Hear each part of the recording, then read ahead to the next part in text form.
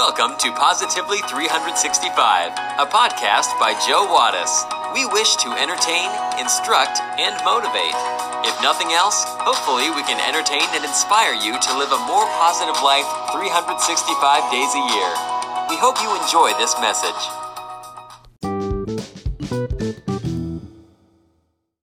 The Taylors were proud of their family tradition. Their ancestors had traveled to America as pilgrims on the Mayflower. They had included congressmen, successful entrepreneurs, famous sports figures, and television stars. They decided to research and write a family history, something for their children and grandchildren. They found a local genealogist and writer to help them. Only one problem arose: how to handle Great Uncle Jefferson Taylor, who was executed in the electric chair. The writer said she could handle the story tactfully. When the book appeared, the section about Jefferson read like this: Great Uncle Jefferson Taylor occupied a chair of applied electronics at an important government institution. He was attached to his position by the strongest of ties, and his death came as a great shock.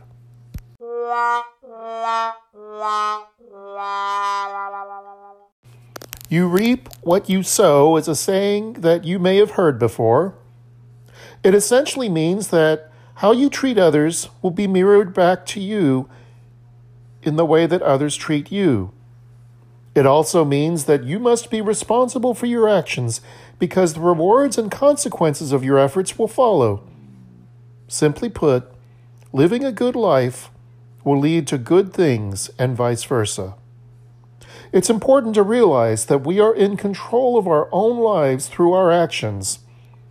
If we act with kindness, we will receive love. If we act with hatred, we will receive hate. It's one of those simple sayings that are incredibly profound, like treat others how you want to be treated. Of course, no matter what, every human will experience happiness and suffering, but how much of what we receive varies depending on how we move throughout our lives. Sowing comes first. Sowing is the action, whereas reaping is the reward. Consider farmers or gardeners. They sow their seeds and reap their crops. If you work hard and live a life with compassion for others, you will be rewarded for that.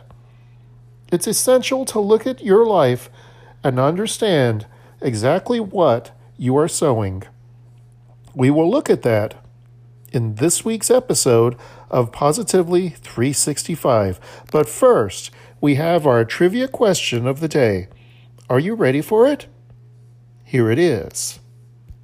What is the country of origin for French fries? We will have the answer when we come back.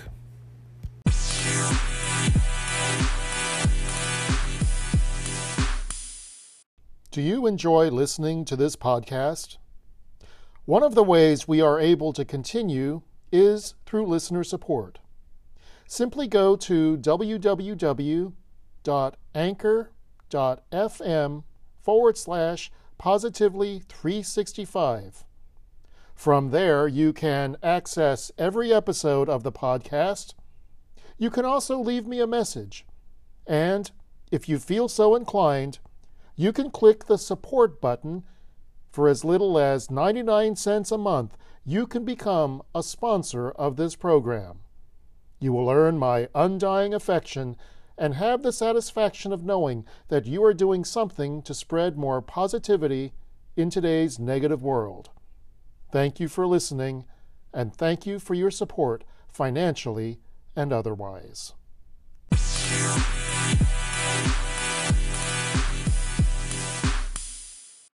Do you know the answer to this week's trivia question?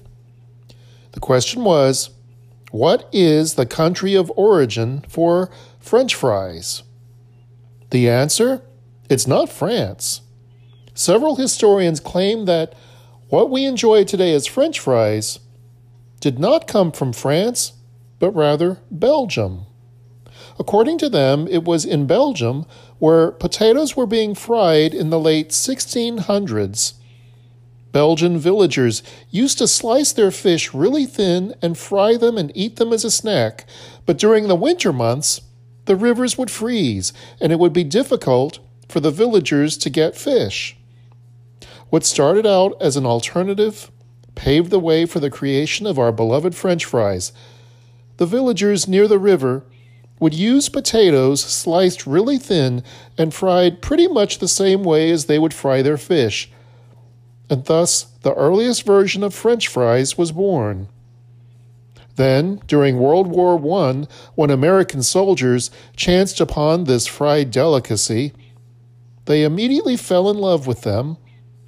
Since the dominant language of southern Belgium is French, the American soldiers dubbed them French fries, and the name stuck. So there you have it. French fries come from Belgium. Now you know.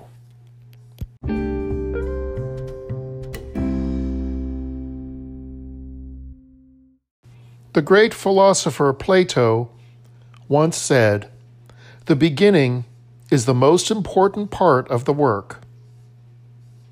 That's so true. When we don't plant flowers, we forever pull weeds. Once you plant the flowers, don't let the weeds take over. Every time a weed is pulled, the flowers become more visible. Whatever we don't love in life becomes our weeds. But in all fairness, one person's weeds are another person's flowers. When I was a young boy, I lived next door to an elderly woman named Mrs. Grubbs. Her beautifully landscaped yard was filled with colorful flowers. Hummingbirds and honeybees daily visited the fragrant honeysuckle blossoms. She was a master of gardening, and I enjoyed helping her sometimes water her gardens. At that time, my parents' house was surrounded by grass, which was constantly growing up alongside the house, and I was constantly pulling the grass out. By the time I had gotten it all pulled out on one side of the house and worked my way around to the other side, I'd have to start all over again. It seemed so futile. One hot day when I was outside pulling the tall grass and weeds, Mrs. Grubbs happened to be in her yard and saw how frustrated I became with my work. She walked over to the fence between the houses and, leaning on her side of the fence, stated something so profound that I can still hear it today. She said to me, "If you don't plant flowers in your garden, you'll forever be pulling weeds." Now, at that age, I learned the lesson literally, but as I grew older and Mrs. Grubbs' words lingered in my mind, I began to see how they applied to almost every aspect of my life. There is a truth here. Booker T. Washington said it like this: "If you want to lift yourself up, lift up someone else."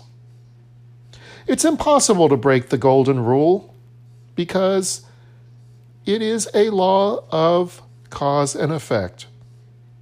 No matter what, you reap what you sow.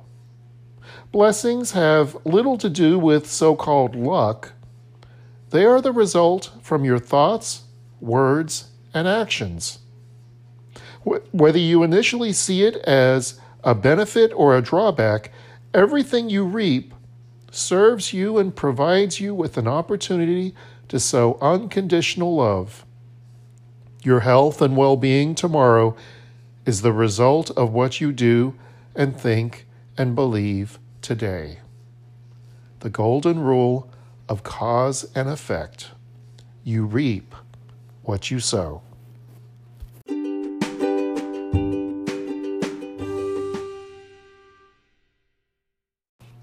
If you plant honesty, you will reap trust.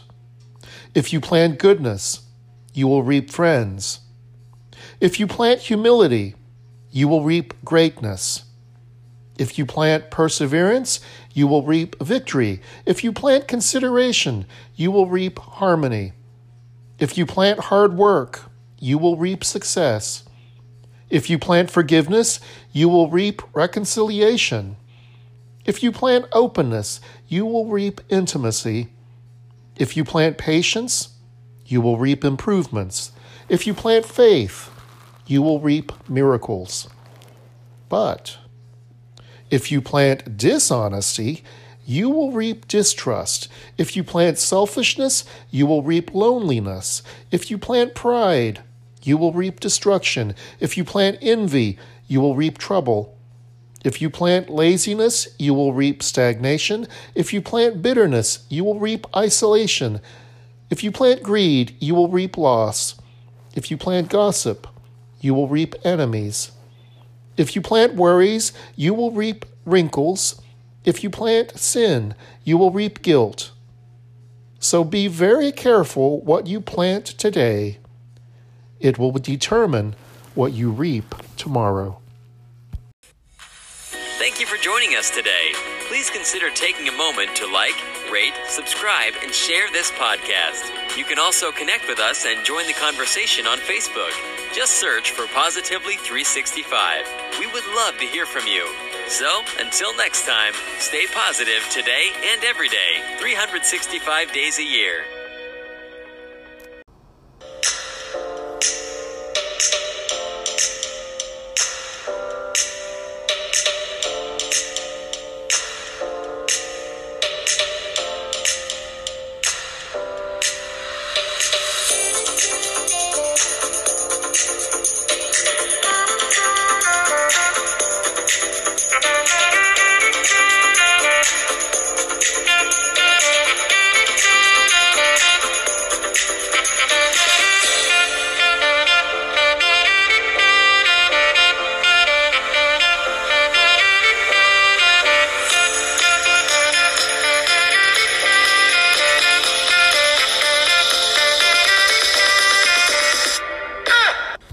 The preceding has been a Canine Wattis production.